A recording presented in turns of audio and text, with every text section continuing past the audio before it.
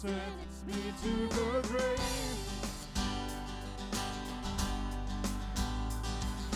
Desperate and weary, helpless for the rest of my days, until you came.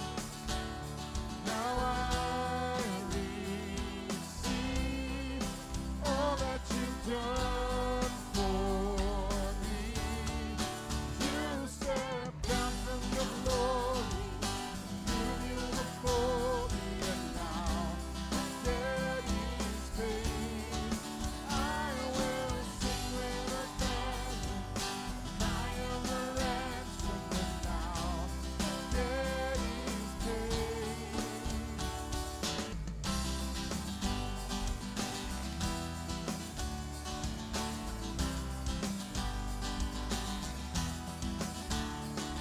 So this is my story, I will never carry that weight.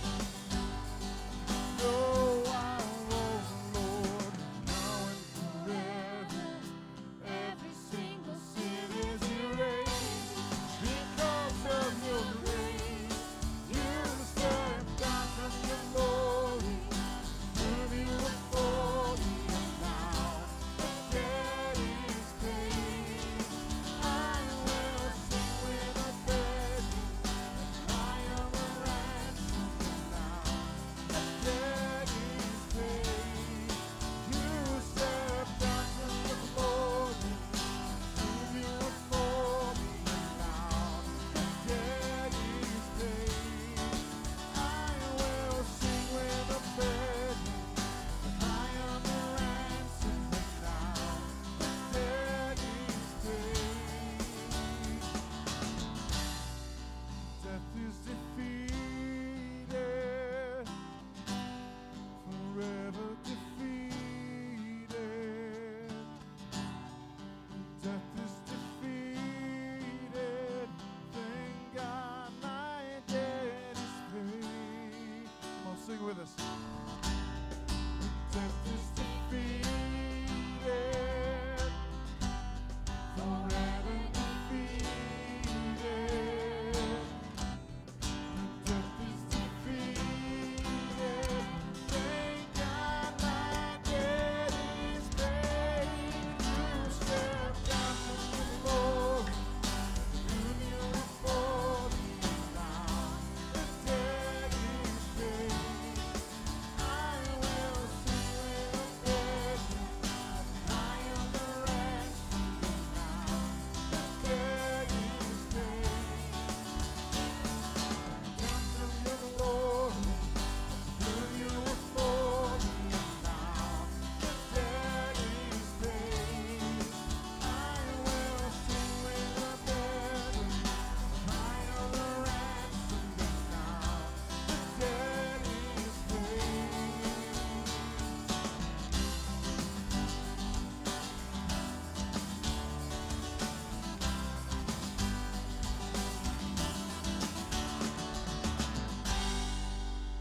All right. Good morning, everyone. As you can see, once again, I'm not Chad, I'm Justin, but I'm really leading you today, so I encourage you to sing, because that's why we're here, is to sing to the Lord and to worship Him. For now, go ahead and stand to your feet, greet someone, tell them hi, go see someone, even if it's way over there. If you see somebody, one of your friends over there, and you're over here, go over. And come back and sing with us in just a moment.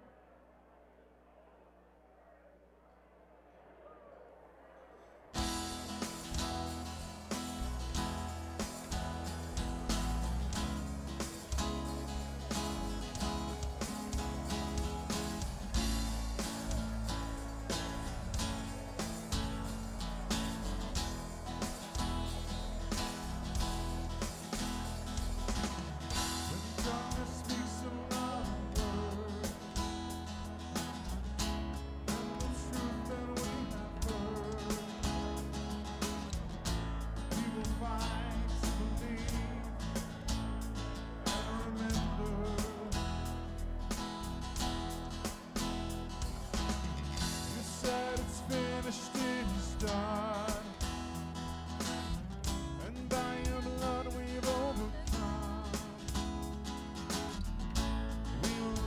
trust in you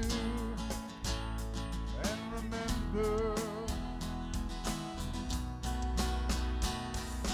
We will not forget.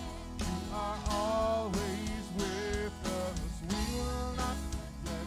You are always for us. We will not forget. We will not forget you, God.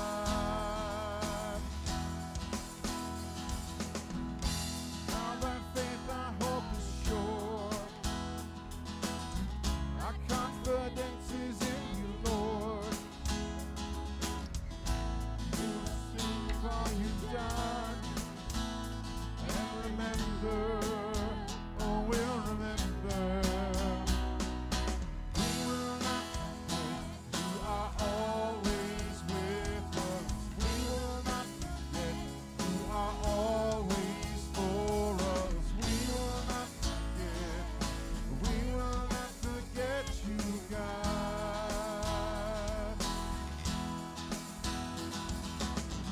You gave us freedom. We were nothing more than slaves. You kept your promise and delivered us from chains. You split the waters. Your mercy was displayed. We remember. Oh, we remember. You rose from grave. You died a death. Our sin was buried in the grave. You rose to life. You rolled the stone away. We remember. We remember. We remember. Oh, we remember. We will not forget. You are always with us. We will not forget. You are always for us. We will not forget. We will not forget you. We will not forget. You are always with us. We will not forget.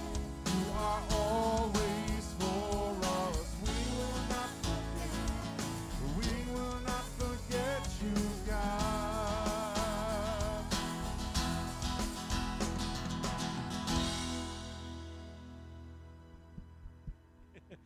Good morning, everybody.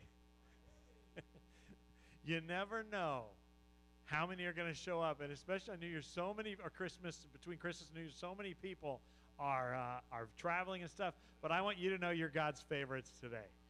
He just told me as I came. I got to know, what did you get for Christmas? What's the coolest gift you got? Did anybody get anything cool? You got what? A fishing reel? Seriously, it's East Texas. It's like going to Walmart. Everybody gets fishing stuff. What did you get? Oh, to visit today. All right, good. Or to visit you this week. She's the wrestler, right? I've been watching you online. You could seriously do some damage. I would not tick her off at all. What else did you get? I got an Xbox 360.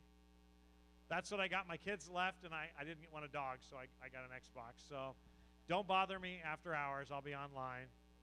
What did you get? Who got something else? What did you get?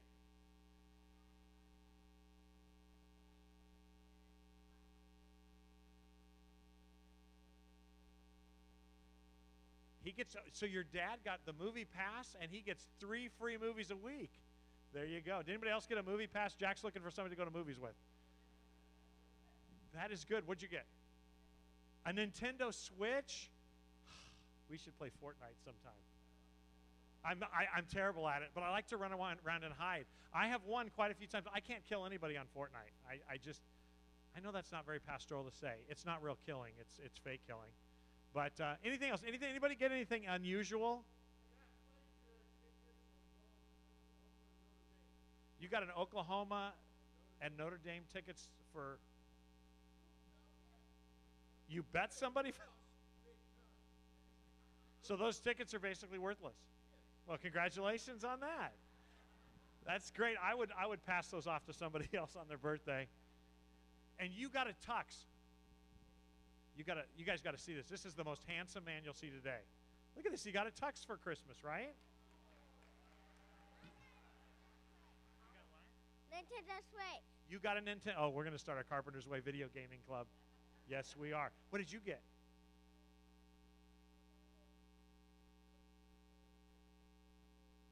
You got a Nintendo DS? Well, the world of technology is in good shape. Did you get a Nintendo as well, Sabrina? A motorcycle jacket. Way to go. So motocross type stuff? Enduros? Oh, that's so fun. You got a new sewing machine. Come on, you guys. Somebody else in this room sews. What did you get? You got a rock for Christmas. You are not a good girl. No, that's not a compliment from Santa Claus. It's a big rock. All right, we got to know, what is the rock for? This is for my yard. For your yard. That was a dumb question. Okay. I know that there's more story than this. What did you wanted the rock? Good, okay. What did you get?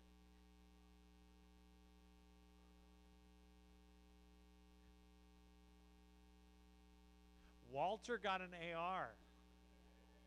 Oh, I won't tell anybody. AR, an extra room on his house is what you meant. That's right. And you got a girls' weekend. You know, I have a feeling that those gifts are connected. The girls go out of town and he starts shooting stuff up. What did you get, Connie? An iPhone 8. You are a big spender, dude. It's a hand-me-down. You don't tell your wife that in front of everybody. What does your shirt say? It says Roll Tide. Oh, Pete, you put... Okay. Anyway, it sounds like everybody had a really great Christmas. What did you guys get for your 50th wedding anniversary? A $5 gold coin to replace one that she misplaced. But we're not going there. That is and 50 years of wedded bliss. Wow. Well, I hope you had a good holiday. It's not over. It starts over again tomorrow for 24 hours. So buy your fireworks. Do not blow up your neighborhood. Jeb, do not blow up the neighborhood.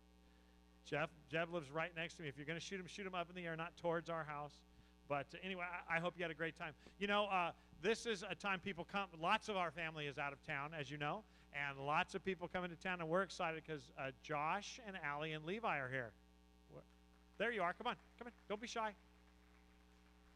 They have had an adventurous last year, and Josh and Allie are missionaries. They grew up here, or he did. She grew up in Michigan. Step up here so they can see you in the light. And it's been an adventurous year. Little Levi joined our family this year. Josh, why don't you give us an update? So things are going really well. He's doing great. She's doing great. Everybody is nice and healthy. He's a little huge, growing out of things super fast. But things are going really well. Things are going great on base. We keep getting new chaplains that are very excited about sharing the gospel and wanting to work with us. And so new opportunities have been opening up over the past year. And I have really high expectations for how 2019 is going to go. One of our volunteers, who's a Moody student, is actually applying to come on staff with us. So hopefully sometime this year we'll have a part-time staff, which will be really cool. So he got out of the Navy, went to Moody, and now he's volunteering with us. Another exciting thing is I'm actually getting trained at the end of January to become a support raising coach. So I had to raise support to come on staff, and everybody that does that has a coach that's assigned to them. And I'm going to get trained in that to help other people come on staff and reach their goal, which is really exciting. So yeah, on the whole, things are going really well. We have recruits and sailors in our classes. We have recruits coming to Christ almost every week. A few weeks ago, we had 40 recruits in our Alpha Gospel class, which was really exciting. So yeah, God is working and moving on base, and yeah, we're really excited for what 2019 has. So yeah. Yeah, and so we're happy to be here. We always love coming home to Carpenter's Way. You guys are a wonderful family to us that just prays for us and loves on us well. And if you haven't had a chance to see us already, we're going to be up front over by the baptismal for a little while after service. So if you haven't already come over and said hi to us, please do so. We'd love to see you. So, you want to say anything? No. All right. Thank you. For those of you who are not familiar, they work with Cru, Campus Crusade for Christ, And Allie is about to become a VP at Moody Bible Institute. They're going to make her president someday. And we support them financially, and it's with our prayer, and we love you guys, and we're glad to have you back. Thank you. Make sure you talk with them before they leave, and keep praying for them. They're out there serving the Lord in the great white north of Chicago, Illinois. So, hey, if you'll open your worship guide, let me highlight a few things for you that you need to be made aware of. On your seats as you came, there was a card. This is a really cool program to read the Bible through in a year. And let me tell you why it's different. Every year I've put, for the past 3 or 4 years, we put on the seats a read the Bible through in a year program. And it's basically you just check off every day. This is an interactive app put out by Francis Chan's ministry, that solid theological group. But basically, you can add it to your smartphone if you have a smartphone. If you don't have a smartphone, you can download the program. But what's really, really cool is they take you through Scripture on a roadmap in less than a year, less than 20 minutes a day. And within it, there's some parts of the Bible, I know you don't know this, but some parts of the Bible are hard to read, like Leviticus. It's a great to help you sleep, all the laws. What they've done is they've infused 2 and 3 and 4 minute videos into the study to help you understand why these things are there, to give you some commentary, to keep you going. It is a very, very great tool. Most of us have had experiences where we have started, well, our reading the Bible through in a year is a lot like our weight loss. I read a meme last week that said, it doesn't matter what the meme said, but this is a great tool, and I want to encourage you to use it. And so if you'll download it, it's all the phone platforms, or download the program itself, or you can do it on a PC, but boy, is it really good, and I want to encourage you to do that. Also, next Sunday, we are going to begin our new series. It's called Who Is This Man? I'm very excited about that, and we're going to be going through the life of Jesus Christ chronologically. So we're going to use all 4 of the Gospels to go through his life, and I think you'll be surprised. Boy, you start to understand Christ better and his timeline. He says that over and over again. It's not my Father's time for me. It's not my Father's time. Well, you'll see that in the stories and where the miracles fit in. So just want to encourage you, and bring somebody. If you know somebody who's unchurched, and most people in this area know about his birth, and they know about his death, and they may know 1 or 2 of the miracles. We're going to put all that in context. And so it's a great study that others might be interested in as well. So invite somebody you know. I think that pretty much does it. Our office this week, tomorrow, will be open half a day. Well, actually, it'll be all day, apparently. But then Wednesday, Thursday, and Friday will be open as well. So just take note of that as well. If you need us, you can always email or call. Most of you have my cell number. We're here for you. But I think that does it. I'm going to ask our ushers to come forward at this time for our offering. In a few moments later, after the message this morning, we will be having communion. And if you're a child of God, you're encouraged to participate in that. Last thing before I pray for our offering this morning, if you're able to, Carpenter's Way people, if you're able to put a little extra in there, help us end our year on a strong note, we would certainly appreciate that. Once we pay back some of the deficits for the year, we'll put all the rest of the money towards our building renovation project. Let's commit ourselves to the Lord. Father, we love you, and we're thankful that you have brought us through the holidays. And Lord, it's such a fun time of the year. There's such a wonderful buzz in the air. But Lord, sometimes underneath all the excitement and the smiles are hurting hearts. And I thank you that you are the one who brings peace in the storm and calmness. We thank you for all that you've done in Josh and Allie's life. And Lord, protecting her life in a very difficult birthing process. We're thankful for little Levi, and we pray that he would grow up to be a man who seeks after your heart, who knows your word and desires to walk with you. Father, I pray for our family that's away on vacation and traveling, that you would keep them safe. I pray, Father, for those of us who are watching online today and who will be in this room, that you would speak to us in a special way. Lord Jesus, we thank you for how you provide for us and will continue to. We now give our service to you. We turn our eyes away from the business of life and fully on you, and I pray you'll bless our time. In Jesus' name, amen.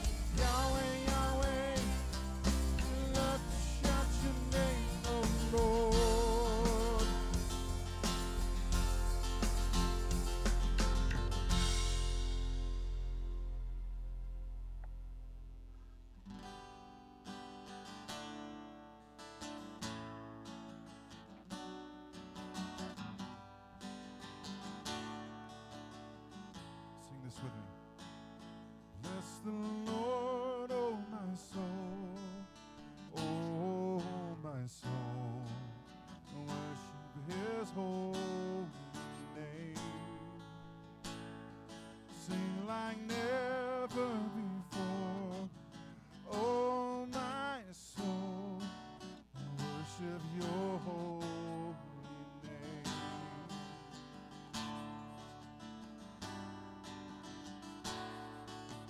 Sun comes up, it's a new day dawn.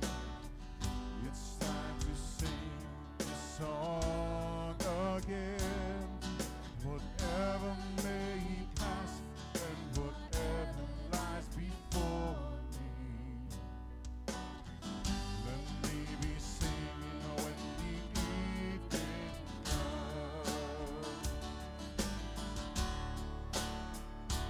Bless the Lord, oh my soul, oh my soul.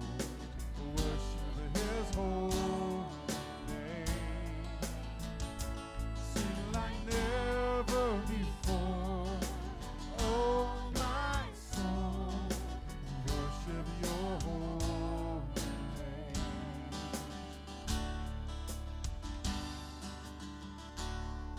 You're rich in love and you're slow to anger. Your name is great and your heart is kind. For all your goodness I will keep on singing. 1,000 reasons for my heart to find. Come on, sing with us. Bless the Lord, oh my soul, oh my soul. Worship his holy name. Sing like never before. Oh my soul, I'll worship your holy name.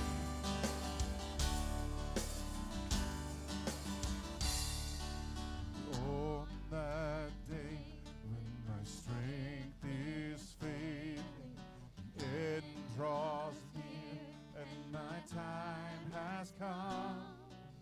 Still my soul will sing your praise unending. 10,000 years and forevermore.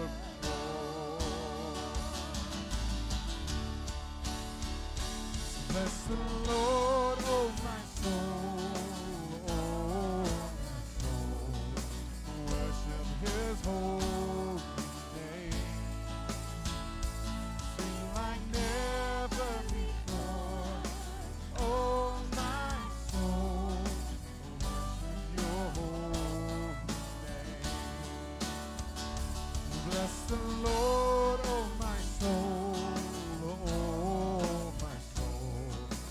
Worship his holy name. Sing like never before. Oh my soul, worship your holy name. Worship your holy name. I will worship your holy name. I'm going to teach you a new song this morning called All My Hope. Now the verses may be a little bit difficult to sing, but if you'll let me sing those and then echo whenever we sing the chorus, I think you'll have a good time singing this song. It's a great song. So join us when we sing.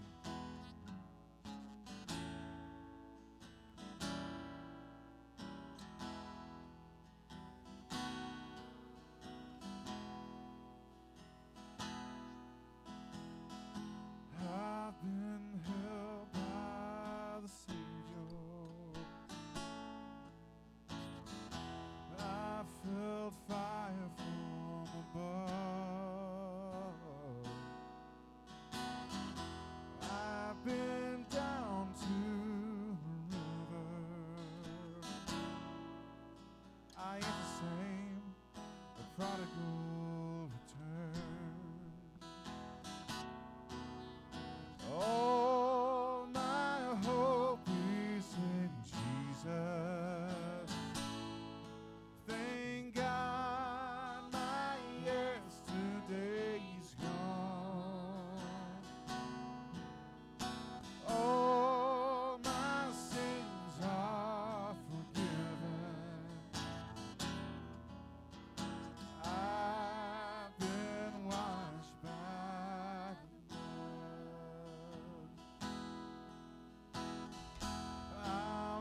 no stranger to prison.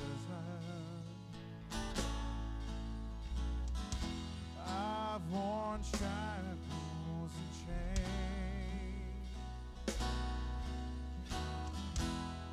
but I'm free and forgiven. I'm not going back, I'll never be the same. That's why I sing, oh, my hope is in Jesus. Oh, my yesterday's gone. Oh, my sins are forgiven. I've been washed by the blood. There's a kind of thing that just breaks a man. Break him down to his knees. God, I've been broken more than a time or two. Yes, Lord. Then he picked me up and he showed me what it means to be a man. Come on and sing, oh, my hope is in Jesus. Thank God my yesterday's gone. All my sins are forgiven. I've been washed by the blood. Come on and sing, oh, my hope is in Jesus. Thank God my yesterday's gone. All my sins are forgiven. I've been washed by the blood. Let's sing this chorus one more time. Just have the voices sing that. Now, this is the year-end service. All our yesterdays are gone, so what I want you to think about is if Jesus Christ were sitting in this room on his throne above our heads, the fact is he's in our hearts. He takes up residence in our hearts. So I want you to imagine singing this song with him sitting in the room, and I want you to sing it to him whenever we sing this with our voices. Oh, my hope is in Jesus. Thank God my yesterday's gone. All my sins are forgiven. I've been washed by the blood.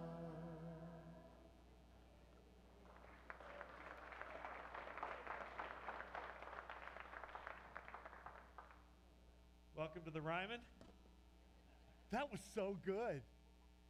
Seriously. Julie leaned over to me and said, we really are a cowboy church at heart, aren't we? That was like, you even did that. Now, I got to know. Now, I know that who wrote it? Crowder sings it, and Ed Cash, is that Johnny's brother? Has to be. There's no other Cash, right? That was really good. The whole worship team, which has now left our church to go somewhere else, man, that was good. How you doing? So we're between series. We're going to start next week. As I put that logo up there again for me, Kevin. We're going to start this new series next week. Who is this man? Is what I've entitled it, because I think we know a lot of details about Jesus. We know about his birth, obviously. In this culture, we know about his death, his burial, and his resurrection. We know that he made the blind to see and the lame to walk, but I'm not sure that we really grasp who he is. I mean, we know here, but boy, there's a lot to Jesus Christ. I mean, he was 200%, 100% man and 100% God. And we have a hard time wrapping our minds around the ramifications of both of those things. So we're going to take the next 6 years, and we're going to slowly and methodically, for the past probably 8 or 9 years, I know you figured this out by now. We've kind of been jumping from the Old Testament to the New Testament back and forth. Some New Testament, we've done a lot of the letters, the epistles, doctrine, and then we jump to the Old Testament to look at the pictures in it. I've kind of, this last series, I didn't call it Out of Stained Glass, but basically a few years ago, 8 years ago or so, we did a series called Out of Stained Glass, where we looked at the patriarchs of Judaism, of Christianity, and looked at them as they really are. And we were shocked to find just how deeply flawed these men were. I mean, I think we know it, but when you look at David's life, and, we know David was sinful, we just don't really let it sink in how deeply sinful he was. And add to it immoral. I mean, he was a murderer, and yet God called him a man after his own heart. There's these conflicts within your soul and your brain that you kind of have to work through. Well, Jesus obviously wasn't a sinner, but he was tempted in every way, but he didn't sin. And because of that, he is our sympathetic high priest. And we wrestle with stuff. We wrestle with the idea, despite Isaiah saying that he was a man of many sorrows, we wrestle with the concept that he genuinely was tempted, that he spent 40 days in the wilderness genuinely being tempted, not just having Lucifer set stuff before him, hey, want a cookie, but actually desiring those things. There's a lot of stuff that Jesus said that gets back billing that actually gives you depth and three-dimensional context of his life. We live in a time, and look, there's value to this, but just to get people in the Word, we live in a time today where people, and I'm talking about our people, evangelicals, people who go to good churches, have their knowledge of Scripture is relegated to 30-minute sermonettes every Sunday, or maybe a TV show about angels, or maybe a daily bread type reading that doesn't take more than 5 or 6 minutes, where you take a section of Scripture and then there's a little devotionette to it, an application for life. And while those things are important and good, it doesn't really give us the background information we need to understand what's going on. What's going on? And in this next year, it is my prayer, and I really believe that God wants us to do this. I'm excited about it. This next year, I want you to know Jesus as he presents himself in Scripture. And there are some differences. There are differences. Growing up in churches that didn't allow drinking, there is a quandary for the first miracle, because I don't care how many times we twist and turn in the wind trying to explain it away. The fact is, when Jesus turned water into wine, it was alcoholic, and it was the best stuff that the wine steward at the party had ever tasted. And that's a quandary for those who believe drinking is a sin. But we're too scared to push against our mores in order to look at who Jesus is, and we're going to do that for the next year and a half. We're going to do that. We're going to do it slowly. We're going to look at each story. And I'm super excited about it. It's going to take courage on your part, though, because Jesus is not a Baptist. About a quarter of you came from Assemblies of God. He was not an Assemblies of God member. Jesus was not a Protestant. He's Jesus. He's God. He did not come here to live under man's doctrine. He came here to be himself and accomplish his Father's will. And the disciples didn't get it. One of the things that stood out to me at Christmas this year was... I'll get off on that. Let me say this differently. Even when they had been walking with Jesus for 2 years, Jesus calms the sea. And remember what they said. Who is this guy that even the sea and the wind obeys him? It doesn't matter how long you've walked with God. The truth is, even the disciples that walked with him for 3.5 years were still confused. Even the night of his arrest, they still think that Jesus is going to set up a kingdom that they get to be a part of and in leadership of. They didn't understand he came to serve and to die, even though he had told them at least 9 times. He had told them he's going to die. He told them he's coming back from the dead. He told them he came to serve and not be served. They still didn't get it. And if the disciples are confused, boy, we get confused too. So that's why we're going to do this. We're going to relook at Jesus, and I'm going to tell you, you're not going to learn anything new. You're just going to see it in context. There's nothing new. The same Gospels you have in your Bibles are there. I'm not making stuff up. But we're going to go through this and see what Jesus said about himself. And like I said, I'm excited about this. There are a lot of people in this community that have given up on church because they're tired of being fed half-truths, or they're discouraged, or they don't feel welcome in church. And what we've got to do is we've got to convince them that it's not what the church thinks about you that matters. It's what that guy thinks about you. Not that guy. That's Leonardo da Vinci's idea of him. But Jesus Christ, you and him. That's what was just sung with the best Southern drawl. You are a cowboy. There you are. But it really is about the blood of Jesus Christ being shed. And like I said, I'm excited. So Pastor Zach Wilkie's going to start us on our series. One of his axe to grinds is the incarnation of Christ. That's just a theological word, a doctrinal word that means God becoming man. And so Zach next Sunday is going to open the conversation with us. What's this mean? Why is it a problem? What do people think of Jesus as opposed to what he is? So we're gonna dive in. And in Carpenter's way, we're starting a conversation. That's what we're doing. We're not ending a conversation. We're beginning it. And I beg of you, and I know we got people watching online today. I know some of you are visiting and you kind of sit here. You need to be involved in Bible study because our whole thing is come let us reason together. It's come reason around Scripture. What does Scripture say? And let's learn to discuss. Our culture has removed our ability to disagree without being disagreeable.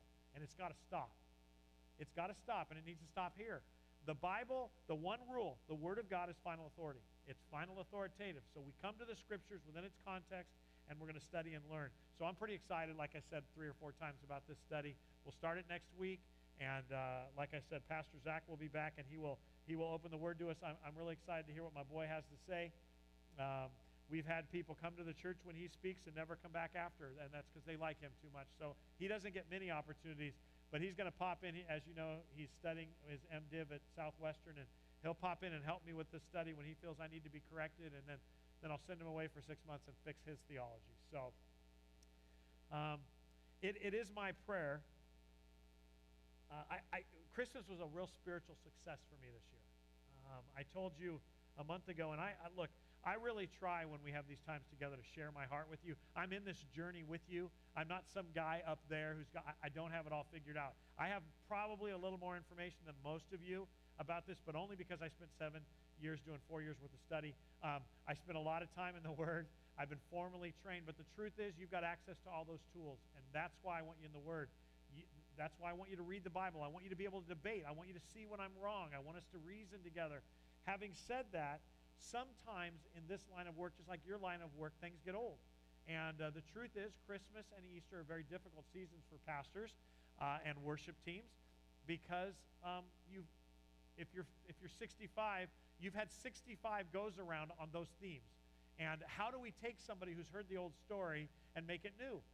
Especially when the romantic part is secular, it's not Christian. And even in my heart, it's been difficult, and I shared this with you. How do I look forward to the advent of Christ when I know what the story is told? And so over this season, I really prayed that God would really touch my heart with some things, and he did, and it was really, really cool. There were two things that struck me this year that I think are really significant and things that God is going to teach us in 2019. Who is Jesus really? All of him. The birth of Christ certainly was the first time, and I got to be careful because this isn't exactly right, but you know what I mean. He steps onto earth in order to start the process of solving man's problem. Actually solving his own problem, because God had a plan. God was committed to his plan. What was his plan? Genesis 3:15, to redeem mankind. To remove what Eve and Adam opened to us. He was going to crush the serpent's head. He's going to remove sin so that we can have fellowship with him. That was done. The plan of that was in action from the Old Testament, as we've been studying on Wednesday nights. It was in action. It was activated immediately. God put his plan into process. But boy, humanity sees the promise being fulfilled in the birth of Jesus Christ. The birth of Jesus Christ gets boring, and I say that carefully, but it really does get boring if you're a child of God and you've heard it 52 times, because you've heard it 52 times. Every year we talk about the same things. There weren't 3 wise men at the manger. They were in the house. We talk about, it probably wasn't a silent night, although I want to thank you for pushing back on that. A lot of you really want that night to be silent, so it could be. That could be your truth for this year. It was a silent night. There was no pain in birth. But we've heard the story, so we look for nuances, and I'm here to tell you that God really, it was very exciting for me, and I'm sorry for you because you had to hear me say it over and over again. The thing that was really cool to me is I realized this year in a way I hadn't that Jesus' birth was promises fulfilled. Every time we have a president, they tell us, I've achieved every promise I ever made. They're all lying, but Jesus actually did it. Jesus actually fulfilled his promise. He fulfilled his promise in being born. And that means, why is that a big deal to me? Because it means I can promise him for the future. If he's kept his promises, and I want to put context on this because this morning's devotion comes out of this. But one of the cool things is if he kept his promise, and I want to remind you that when he came, even though people were awaiting the anointed one coming, they weren't waiting for him to redeem them. They were waiting for him to lead them like Moses led out of their circumstances. They wanted to be led into the wilderness and through the wilderness and into another promise. They wanted manna. They wanted health care. They wanted the Mosaic covenant fulfilled. They wanted another Moses is what they wanted. The funny thing is they hated Moses when he walked. They complained about him nonstop. Jesus comes on the scene, and they end up killing him because he doesn't turn out to be a Moses. He's better than Moses. And you'll notice in our discussion of Jesus Christ that he's going to say, look, I know you like Moses and you want me to be Moses. I'm the one who gave manna. Moses looked at me for authority, and we forget that. They forgot that. They didn't really grasp who Jesus was, and when they found out who this salvation was, they didn't want him. They didn't, and yet he kept his promise. If it had been you and me, I'm going, if they don't want me, I don't want them. And the church's doctrine today, and many evangelical churches mimics that. They say that if you are the child of God and you reject God, he'll reject you in time. You don't have one example of that in Scripture. God never says, okay, I'm going to take my word back because you don't want me anymore. Nobody wanted Jesus to die on the cross. Nobody wanted them to redeem him until after it's over. Even his brothers and his family didn't believe that Jesus was the Messiah until after his resurrection. It's an incredible story, and we're going to study that together because you need it to sink in, because it matters, because God has made promises to us. I'm going to talk about those in a few minutes, but those promises will be fulfilled whether you want them to or not. How about that? Let that sink in. Even if your biggest concern right now, this morning, is money, God will still save your soul. Even if your biggest concern is health care. If every prayer you pray this next year is about health care, he will still hug your neck and tell you he's going to save your soul. Because that's how our dad is. He knows what's best, even if we don't. Even if we live based upon feelings, he will fulfill his promises to us, and his promises are clear. And so, in light of all that, I've been thinking a lot about who is Jesus really. Obviously, I'm preparing for this time in the Word. But there's another question. How do I live for him here in this messed up, frustrated, scary, disappointing time and place? We're going to talk about that this next year a lot. In fact, we haven't had a lot of opportunities where we get real practical, so we're going to start turning some of our Wednesday nights into practical dialogues. In the same mojo we have, if you've never been to Wednesday night, most of us think it's the best time of the week who go. But it's going to be the same thing, and we're going to talk about the difficulties. I want to talk about things like, we're actually going to call it logos, and most of you think that word means word. It doesn't. It actually in Greek means reason. It means truth. The idea of coming together and discussing. As the world gets weirder, we need to address those things, but not from pulpits, but from dialogue. And so Wednesday nights, some of you, I've heard from a lot of you who have kids who right now are transitioning from male to female or female to male. And you wouldn't tell people that. You tell your pastor, or you tell one or two other people that are struggling with it. But when does the church have an opportunity to dialogue? How do you minister to your child that is sexually confused? How do you minister to your cousin that just came out of the closet? Do we have a response to that, or do we just write them off? Much of the church is writing them off. If I make cakes, should I make cakes for homosexual couples? Those are great questions, and we're going to answer those together. Not from pulpits, but from dialogue. So Wednesday night's going to change. More on that after January, because we're going to continue through what we're doing right now, and about end of February or March, we'll get into that. But as we prepare this morning for our time of communion, I want to share with you some challenges the Lord has been giving me this last week. Out of Colossians chapter 3, and I've been reading it for a few weeks as I've been thinking about where we're going, a personal challenge.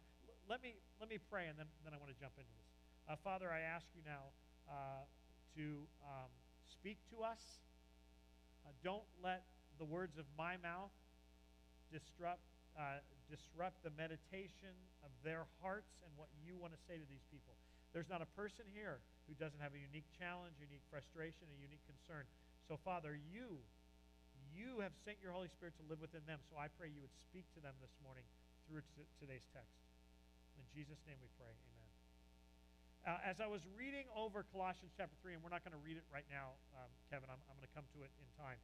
But as I was reading over this the past few weeks, some things stood out to me as a believer that I want to share with you this morning. So if you're not a child of God this morning, I just want you to know you need to meet him. He'll solve your eternal problem. Your eternal problem of separation with him. You can know the King of Kings, the one who created you out of dust. You can know him. He will forgive your sin. He will redeem your soul, and you can spend eternity with him. I can't think of one reason why anybody would ever want to go to hell. If you go to hell, it's your own fault. He has paid the price for your redemption. So if you're watching online this morning, or you are in this room and you are not the child of God, this morning's message is not for you, but this part is. Run to Jesus. Don't be an idiot. Don't be foolish. If somebody was standing right now over by Jack in the Box with $1 million check with your name on it, and I told you they're waiting for you there, you wouldn't even wait for me to finish my message. You'd watch it online. You would run over there and get it. I'm here to tell you that there's a $100 billion check with your name on it. It was purchased on the cross 2,000 years ago by Jesus Christ and his blood, and it is waiting for you to pick it up. And if you end up separated from God for eternity, it is not God's fault. It's your fault. You've chosen that route. So I beg of you as your friend, and I know you're not my friend, then as a guy who's found the truth in Jesus, run to Jesus. Don't run to the Baptist church. Don't run to the Assemblies of God church. Run to Jesus. We can work on the rest of the stuff later. Jesus is the answer. So having said that, as I was reading through this text, and it's going to be this morning, Colossians chapter 3, so if you turn there, I'd appreciate it, or you'll see it on the screen. There were two things that kind of set the agenda for me in this text. The first thing was that Paul's challenge in this text is written to believers, to save people. You'll understand why this is significant in a few moments. Secondly, that since he's writing to save people, it appears that it is optional for us to live for God or not to live for God. And that's pretty rowdy to me. Because pastors, as we try to manipulate you and motivate you, is a better word, into walking with God, we try to make it not an option. But if this text is to be taken at face value, you have a choice as to how you're going to live this life out. There is a separation between the moment you're saved and the moment you surrender control of your life to him. Those seem to be two separate things. And that is consistent with Paul's writing. Romans chapter 12. Because of all these things, I beg of you to give your bodies to God as a living sacrifice. That's an example of now that you're a child of God, now give yourself to the Lord as well. Since he saved you, do these things. And Colossians chapter 3 does the same thing. Within this text that I'm going to share with you this morning, I found 4 overriding challenges that Paul puts forth to the child of God. The first one is found in chapter 3, verses 1 to 4. Listen to Paul write, since you have been raised to new life with Christ, take a breath. Who's he writing to? Saved people. Since you have been raised to new life with Christ, set your sights on the realities of heaven, where Christ sits in a place of honor at God's right hand. Think about the things of heaven, not the things on the earth. For you died to this life, and your real life, your actual life, the life that you're going to spend the next billion years living, your real life is hidden with Christ in God. And when Christ, who is your life, is revealed to the whole world, you will share in all of his glory. I love this because we don't do this today. If somebody talks about the return of Christ or things future, it's always prophetic. There's a blood moon, and the blood moon is the sign for the book of Daniel, the book of Revelation, that God's return is going to be a week from Friday. Don't forget to give your tithes and offerings so that we can exist into the new year. It is weird what's going on in theology today. People tell you that the Lord is coming Friday, but at the end of that lesson, if you want more information on his return, if you will give $59.95, they will send you in snail mail a book that explains further on the return of Christ, which is happening a week from Tuesday. It doesn't matter. It doesn't make any logical sense. But whenever we talk about prophecy, it ceases to be our hope. You know, the New Testament talks about the return of Christ and what is coming as our what? Does anybody know the name? It's got a title. Blessed Hope. It's not the Holy Terror. We are not given the future so that we can live better because we're scared of God returning when we're in the middle of an adulterous act. That's not what it is. It is supposed to be our blessed hope. And the beginning of this tells us that since we've been raised to new life with Christ, we should set our sights on the realities of heaven where Christ sits in a place of honor at God's right hand. We should think about the things of heaven rather than the things on earth, which is what we have completely obsessed ourselves with. His first challenge from Paul to us as believers is is to take heaven and what is to come seriously, because that's where our real life is. The one guy in history that seems to wrap his mind around this is C.S. Lewis, who talked about the Shadowlands all the time. He referred to this life as the Shadowlands. This is just a small picture of what is about to come. It's real, it's important, but what comes is more important. And if you got through all 5 of the Chronicles of Narnia, you realize at the end of that story, at the very end, and if you don't want to read all 5 of them, I encourage you to read the last chapter of the last one, which I don't remember its title right now, but the last chapter, when the kids actually go through the wave into the Narnia, Aslan's land, when they finally get into Aslan's kingdom, it says, and now we've come to the end of our adventure, but not really, because actually what you have just concluded is the end of the preface. Now that I'm 52, and that's almost 94, now that I'm 52 and my kids are out of my house and rebellious because they won't live in my house anymore, I'm just kidding, I don't want them in my house. But now that they've moved away and run away from home and are doing life well, I realize how quick it's all been. And I know those of you with 2- and 3-year-old kids don't believe us. I'm now one of them. It'll go so fast. Enjoy the midnight feedings. Enjoy the tantrums. I know you won't, but it's our job to tell you that. And one day you will join our club and you will tell younger people that. The truth is, it goes by like that. It is amazing, and I know I'm only 52, and some of you are going, man, Mark, you act like you're old. I am. The fact is that this is not, I am not entering the last quarter of my life. I am ending the last quarter of the beginning of my life. When you die, it is not the end, it is the end of the beginning. And to get our minds wrapped around that is difficult because we live for now.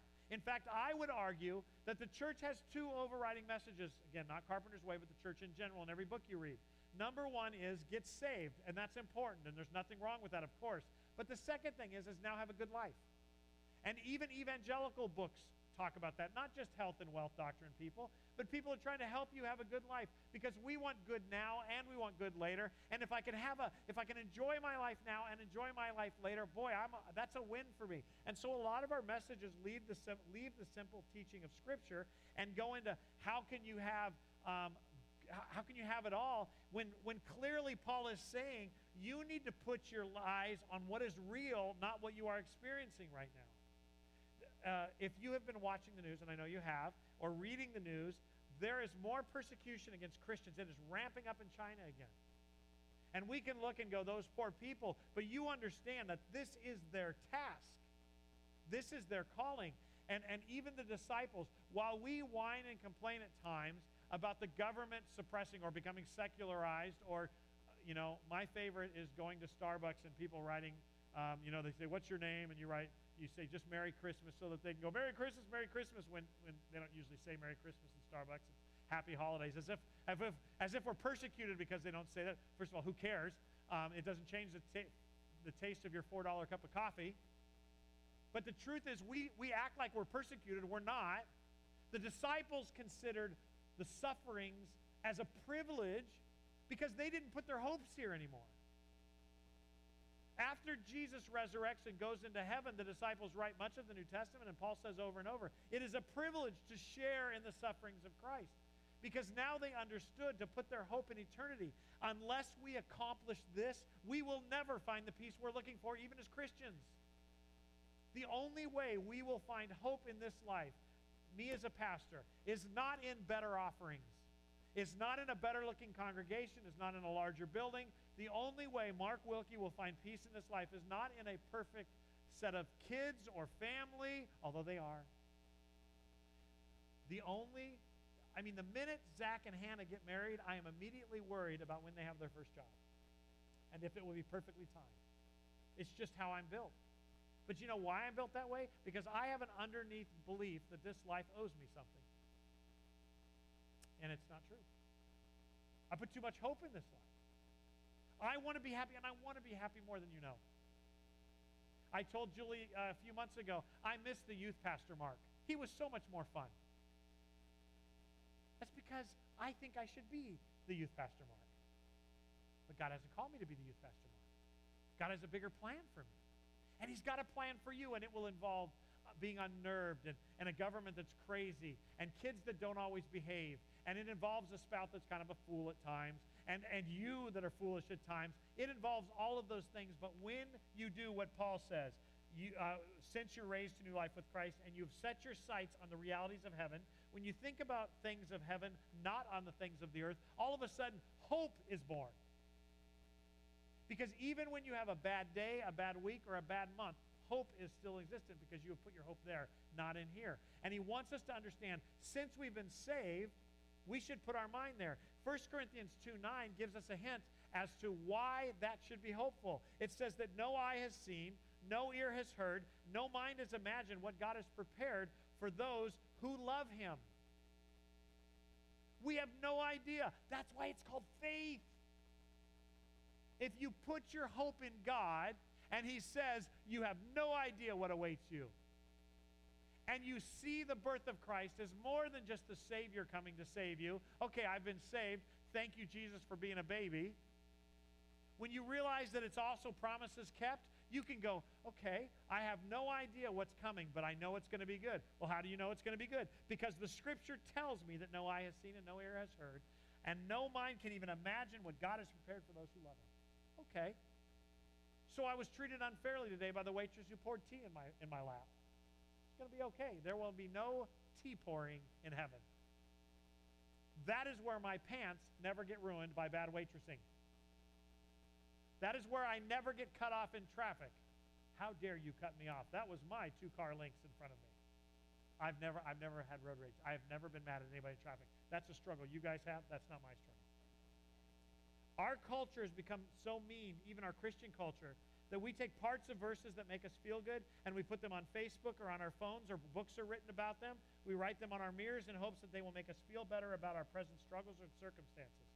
And I think the result of that has been we kind of see Scripture as promises, as pie-in-the-sky hopes that may or may not happen, and we don't take God's word seriously because we haven't been using it in the proper way. We don't care about context, and I'm here to tell you that that only makes you more disappointed with God because you have been lied to by people who have told you that God only wants what's best for you.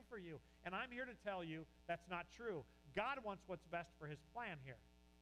His plan is to redeem people, to save us because he loves us. It is not to make you happy. That's what eternity will be about. Join us.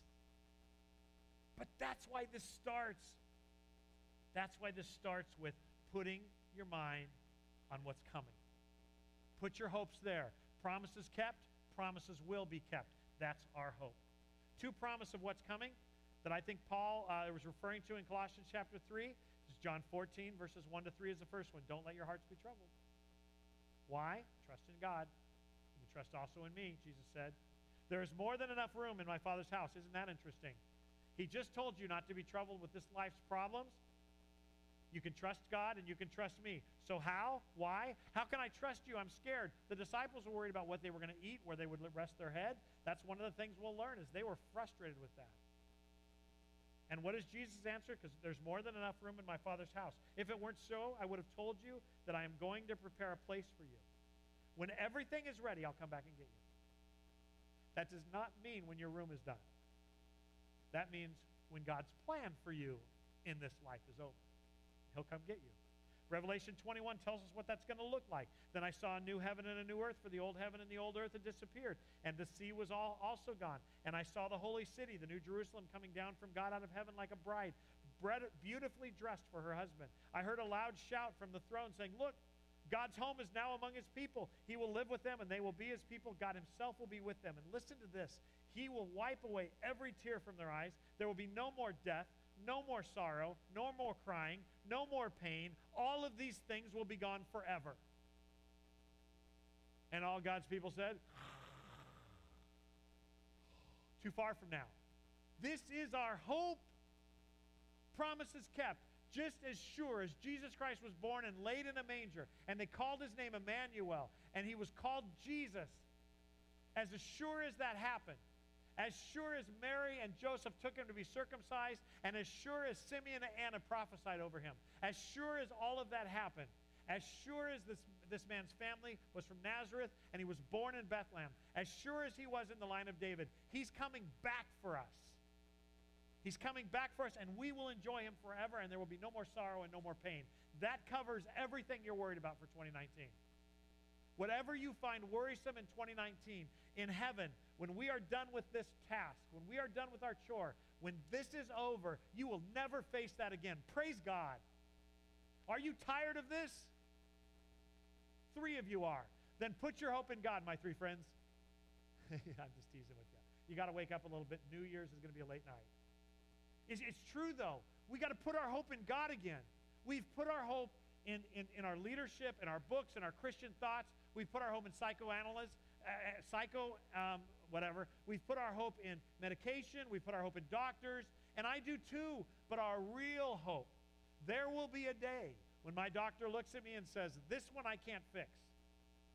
And if my hope is in that doctor, I will be the most depressed, scared man alive. But if my hope is in God, my answer will be, thank you for trying. I knew this day would come. Get it? Put your hope in God. Put your hope in God. Out of this text, the second challenge is found in verses 5 through 11. So, while we're putting our mind on the realities of heaven, put to death the sinful earthly things lurking within you. Have nothing to do with sexual immorality, impurity, lust, and evil desires. Don't be greedy, for a greedy person is an idolater, worshiping the things of this world. Because of these sins, the anger of God is coming. You used to do these things. He's talking to believers. Apparently, Christians can commit adultery and lust and be immoral. Apparently so, because he's telling us to put those things off. You used to do these things when your life was still a part of the world. But now is the time to get rid of anger, rage, malicious behavior, slander, and dirty language. Don't lie to each other. For you have stripped off your old sinful nature and all its wicked deeds. Put on your new nature and be renewed as you learn to know your Creator and become like him. In this new life, it doesn't matter if you're a Jew or a Gentile, circumcised or uncircumcised, barbaric, uncivilized, slave or free. Christ is all that matters, and he lives in all of us. How good is that? You can put your hope in God because it doesn't matter if you're a Jew or a Gentile. Doesn't matter if you're a barbarian or you're civilized. Doesn't matter if you're a redneck or a New York Yankees fan. All that matters is that Jesus Christ has redeemed you. Now put your hope in his promises. So let's get super honest. The reason we indulge in our flesh, friends, and every one of us have a sin we go to. You might be sitting here going, I have never committed adultery in my life. Your sin is self-righteousness. Good for you. I mean, the truth is we all have something we do that makes us feel better about our circumstances.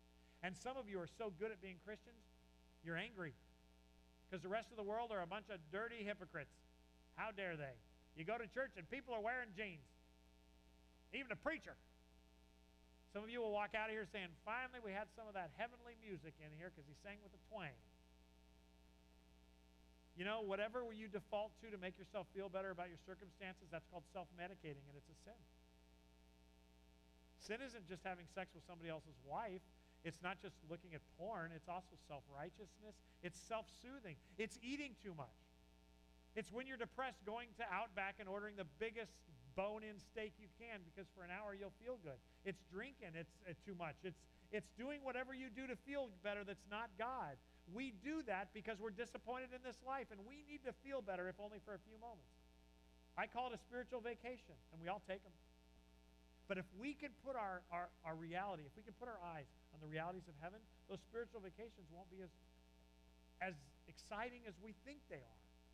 Because the problem with the spiritual vacation is there's always a hangover. Every time. Some of you are secretly addicted to pornography and you think you're getting away with it. How's your intimacy with your wife? Is she not good enough? You think you get away with gossip? And you wonder why your kids have to go on Paxil because you've been so critical your whole life that your kids think everybody's critical of them. You don't get away with sin. You just don't get away with it.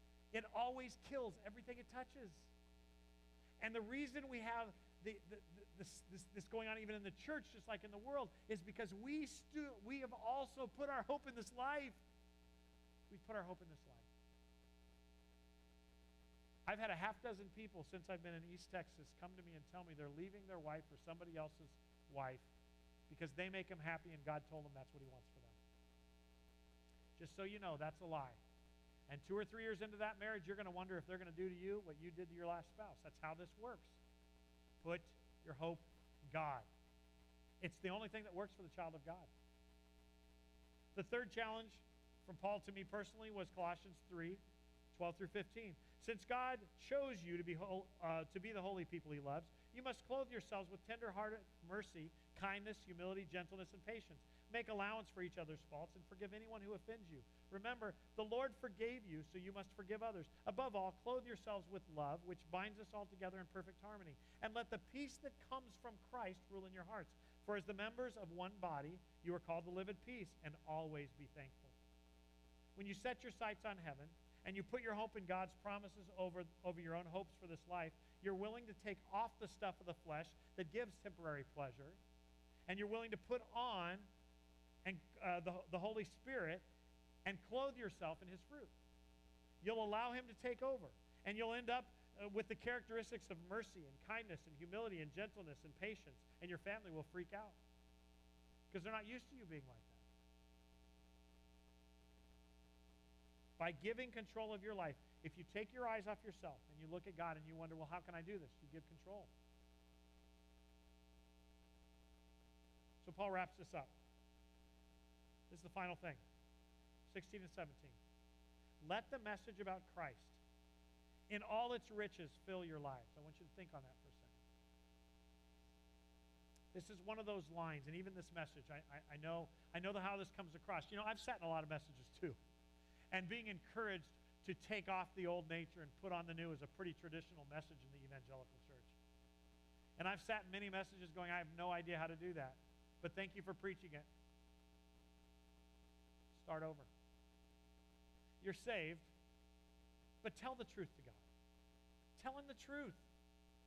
Let the message about Christ in all of its richness, that means all of its fullness, the whole thing, not just you don't have to go to hell, but actually that he will live within you. As Justin already told us this morning, he will guide you. He will direct you. His Spirit will help encourage you with all of its richness. Let it dwell in you. Let it fill your lives.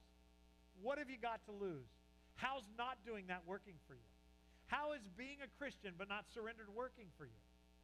It doesn't work. It leaves you empty and wondering if this is true. It leads you down the path of question and doubt and worry and fear. And then somebody preaches an eloquent message or you have a great song and you wonder if you're even saved. I'm here to tell you that you don't have to live like that. We don't have to live like that. We can be a people of hope. We can be a people of peace. We can be a people of the future.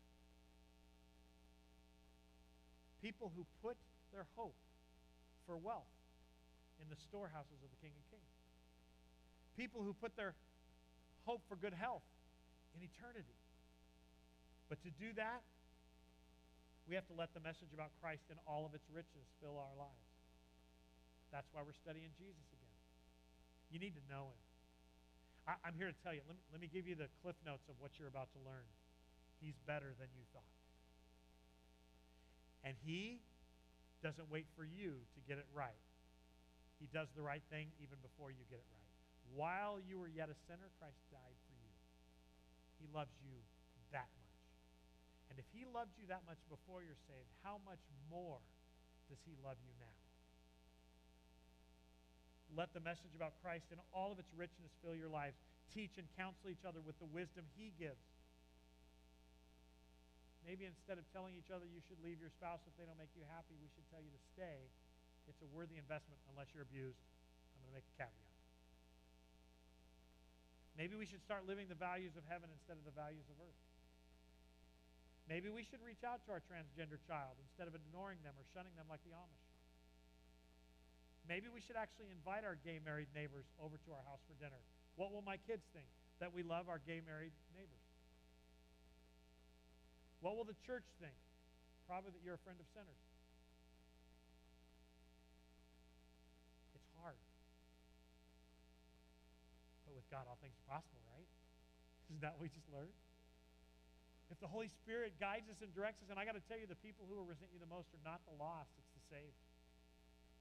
Because this takes courage. Teach and counsel each other with all the wisdom he gives. Sing psalms, hymns, and spiritual songs to God with thankful hearts.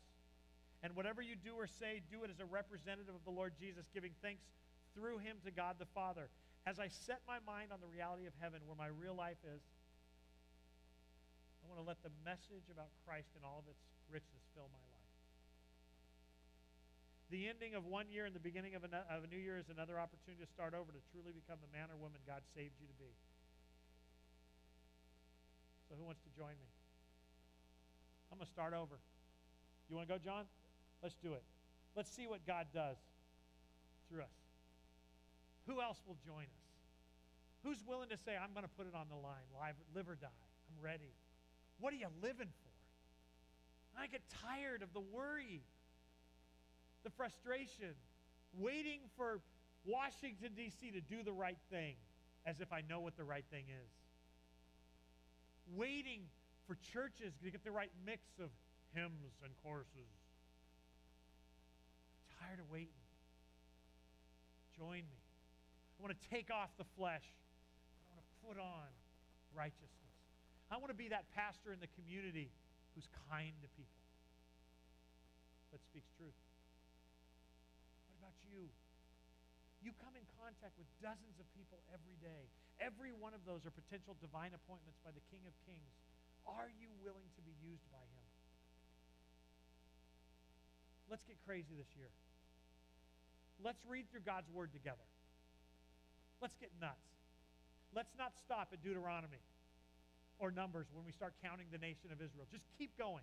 Commit yourself to keep going. It'll take less than 20 minutes a day, and you'll be done in a year. And then you can say you read the Bible. And don't worry, next year on December 31st, I will tell you we're going to read the Bible again. Never, ever stop until we get home. Read through the Word.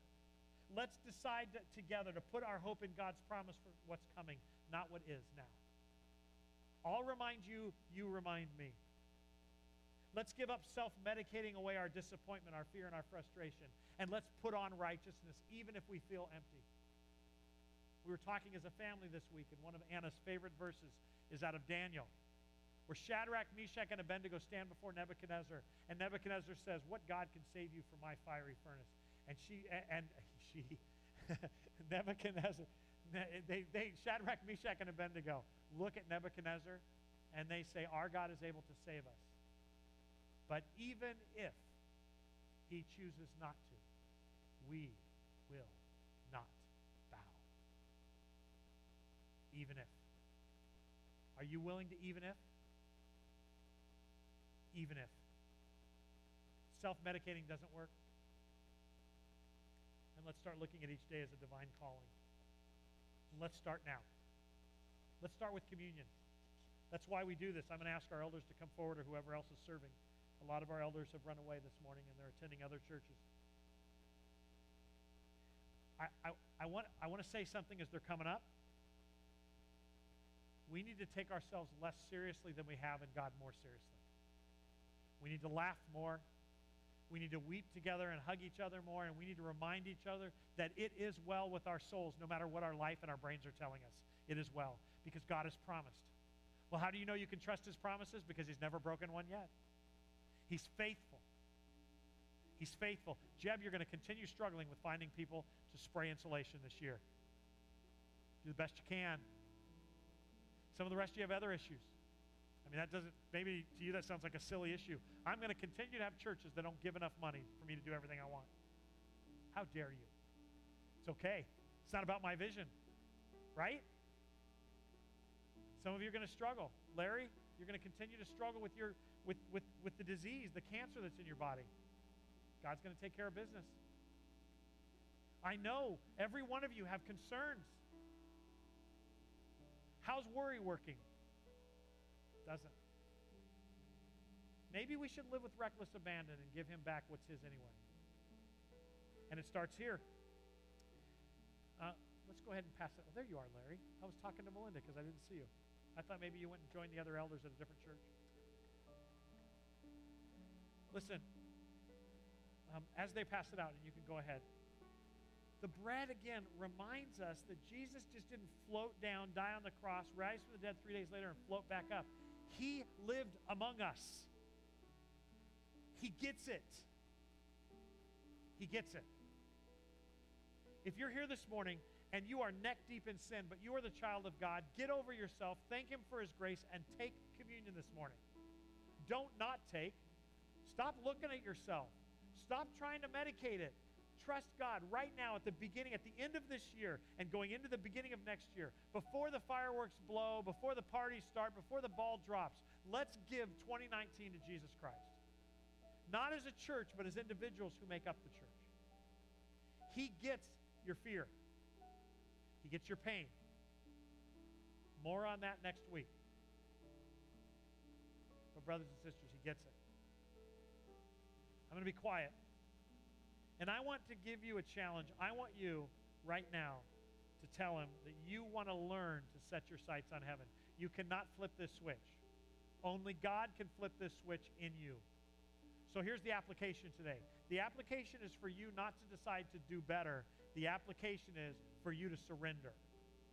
I'm not asking you to list 5 things you're going to stop in 2019 because that'll be done by the 3rd day. I'm asking you to give everything up to him. That's the challenge. Whether you're a new believer or an old believer, whether you're young in the faith or old in the faith, give it to him again. Give it to him again. Would you talk to your Father?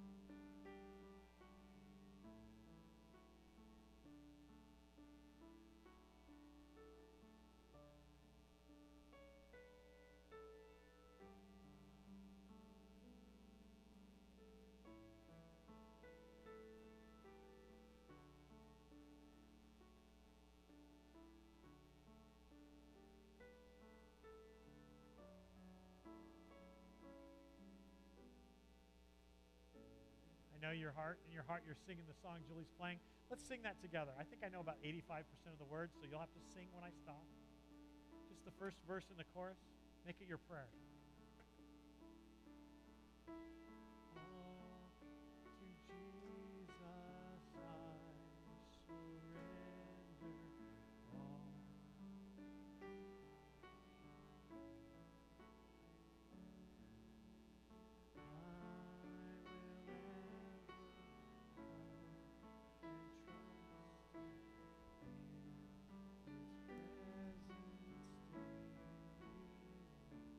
Make it your prayer.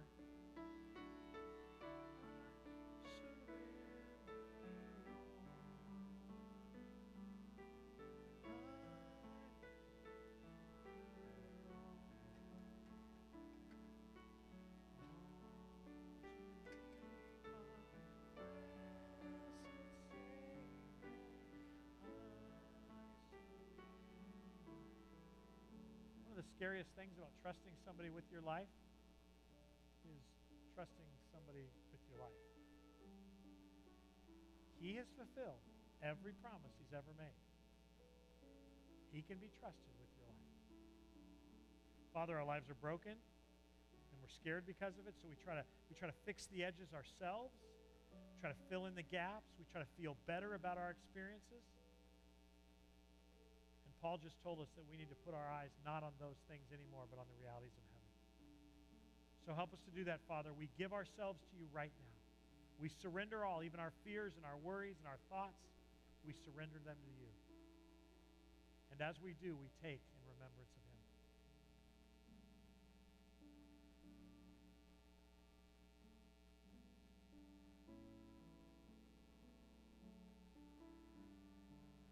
It's through the blood of Jesus Christ that our sin is forgiven. This is not blood, obviously. It's grape juice. But Jesus told us to take it often to remind ourselves that our sins have been forgiven. All the stuff I talked about this morning means nothing without forgiveness. We're just hoping upon hope for something that isn't real. But your sin is forgiven if you've accepted his offer to forgive you. It doesn't matter if you're a murderer, an adulterer, if you are whatever. Your sins are forgiven. There is hope. Done that work. Would you take a few moments and worship him in your heart for that? Thank him for his grace.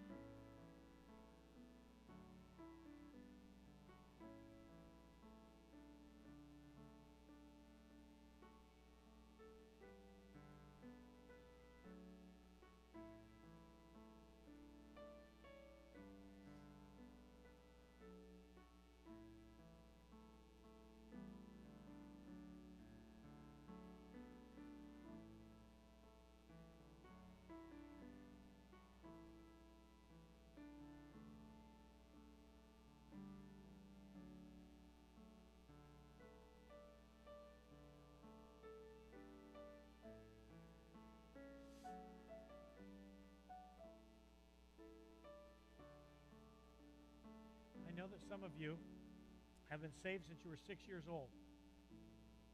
You're probably male. I know it's not always true, but you're probably a male.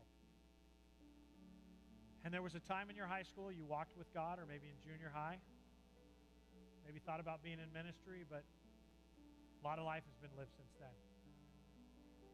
And you don't mind church, and you don't mind the worship songs, but you feel like your heart is so scarred, and maybe from your own sin or maybe from disappointment of others, that you don't feel God is present. He's kind of your wife's thing or the pastor's thing, but he's not your thing. Please don't give up. Please. He has not given up on you. He is not mad at you. He's not tired of you coming. Even if your heart is cold right now, would you just take a moment and tell him that you want to be intimate with him? You want to hear from him again. You want to feel closeness with him like you would a dad. Men, we can't give up on God because he hasn't given up on us. And too much in the Bible Belt, Christianity has become a woman thing. It's not a woman thing. It's a courage thing. It takes courage to give your life to God. Please don't leave this to your wife.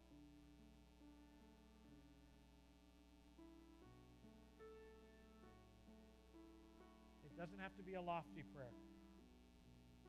Dare him to prove himself to you.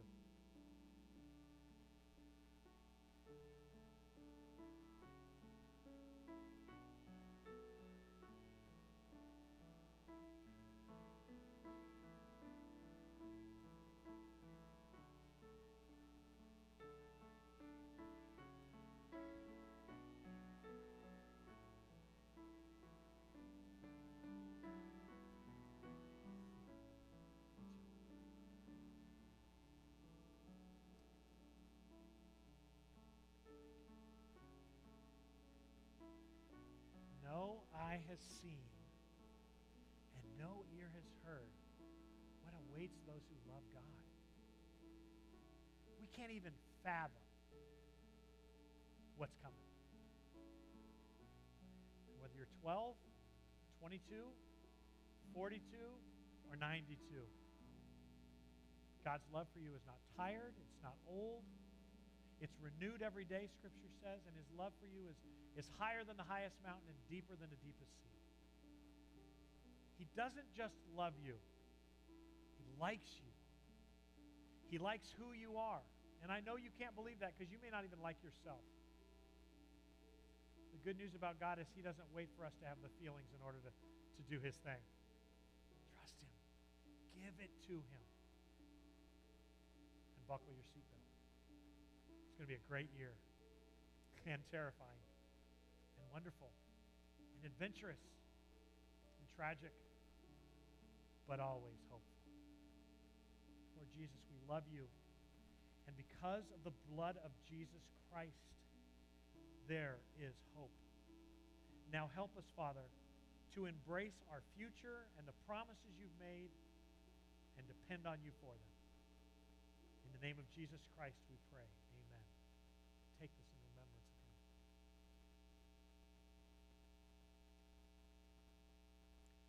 I'd encourage you maybe to take those cups and put it on your work desk or glue it if you have an old car to your car's Anywhere you want. Maybe on the door handle. I just drew a blank. I am 52 after all, and you start forgetting things. Hey, look, your New Year's party is going to begin. Don't forget Jesus in all this. Don't forget him. After you kiss somebody at midnight, pray with them. It will change your kiss. Pray with them. Bring God into your families. Pray with your families again. Bring back the things you did at first.